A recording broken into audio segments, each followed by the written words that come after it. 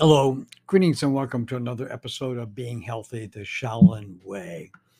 Now, today we're going to explore the linkage between music and the transcendental state or mystic state. Um, we have to say, for example, before a melody or rhythm begins, there is silence. Then the first sound appears. From where does it come?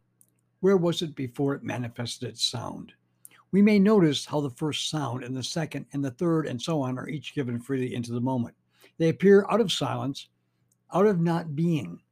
We may also notice how the note that we played out in a few minutes doesn't exist, and suddenly it is here.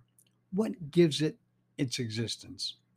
We can only say it is birthed from the infinite potential of the void. And then what happens? It vanishes. Where does it go? It returns back to the emptiness of silence into not being. Yet it may linger a moment or two in memory as its fleeting presence touches the fleeting presence of the sounds that follow. But silence precedes it, and silence finishes it. If we listen closely to the coming into and passing out of being of each sound, we can recognize that here is the very creation and renewal of the cosmos. When we listen to or create music that is fresh and living, we are struck by how what is played or sung is both unexpected and inevitable. Each curl of melody, each unresolved chord or playful syncopation replicates the longing of the hidden treasure to be known. The melody rises, gathers, soars, and calls for its resolution. Could it be possible that music, in its most authentic function, replicates the primal cosmic drama of creation by its own creation of the beautiful thing, the beautiful sound, the exhalation, and then the reabsorption of that thing sound into nothingness, the inhalation, touching our heart as it does so with this gift of the play between existence and non existence? Or is it even more than that? As our heart is touched As our heart is touched by the beautiful thing, does it not make possible the cosmically longed for event of the hidden treasure becoming known? And what is this knowing anyway? Can the hidden treasure be known as a thing is known? Or do we not open to the essence of the hidden treasure by letting go of knowing altogether, just as we let go of each note in music so that its essence will be revealed? And as the second century Buddhist master commented, Nirvana is the letting go of what arises and passes. In some way, this is what happens when music awakens us. The experience of music. Highly significant rather, finding was that from the studies of the effects of the brain, listening to music is the emphasis on the importance of the right non dominant hemisphere. Thus, lesions following cerebral damage lead to impairments of appreciation of pitch, timbre, and rhythm. And studies using brain imaging have shown that the right hemisphere is preferentially activated when listening to music in relation to the emotional experience. And that even imagining music activates areas on this side of the brain. This should not be taken to imply that there is a simple left right dichotomy of functions in the human brain. However, it is a case that traditional neurology has to a large extent ignored the talents of the non dominant hemisphere, much in favor of the dominant, normally left, hemisphere. In part, this stems from an overemphasis on the role of the latter in propositional language and a lack of interest in the emotional intonations of speech that give so much meaning to expression. The link between music and emotion seems to have been accepted for all time. Plato considered that music played in different note modes would arouse different emotions.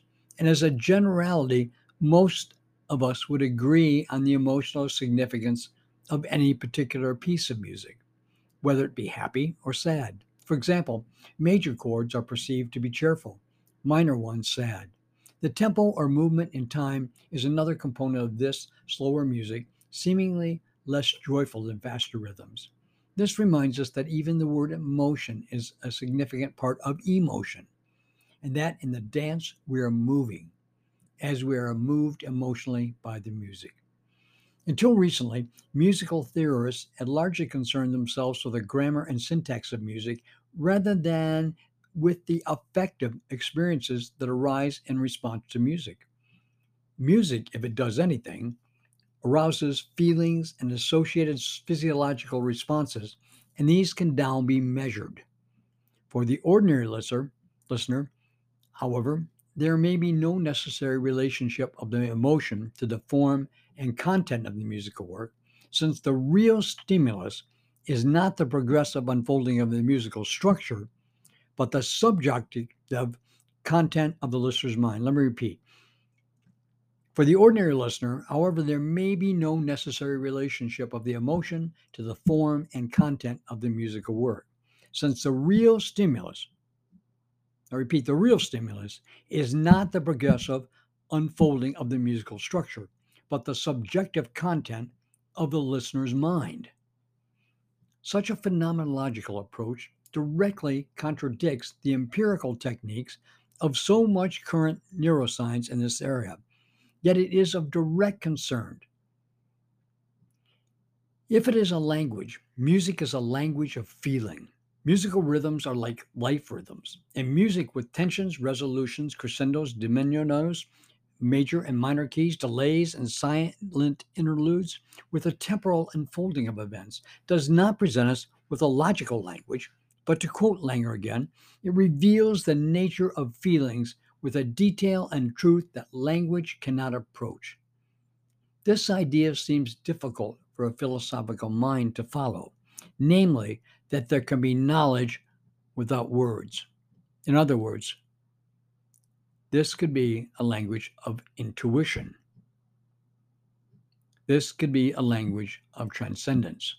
This could be a language of feeling of unity, transcending and perhaps unity with God. Indeed, the problem of describing a language of feeling permeates the whole of philosophy and neuroscience approach and highlights the relative futility of trying to classify our emotions. Music is revealing where words are obscuring. Now, in our next episode, we'll explore the relationship that music can have to transcendence. We already highlighted the chanting, drumming, and musical as a way to interrupt certain brain functions and thus achieve a transcendent experience. But we'll explore a little further music and transcendence. And then we'll get back to our old friend psilocybin and the psychedelics, because this whole thing of transcendence becomes explained in the state of mind. Now, tune in for the next episode of Being Healthy, the Shaolin Way. If you'd like to learn more about the monks of the Shaolin Temple, go to shaolintempleus.org or our new website, healthytaichi.com. And if you'd like to donate to this program, donate via PayPal to Rick, R-I-C-K, at ferreldmore.com. That's FERRELDMOORE.com. Until our next episode, namaste.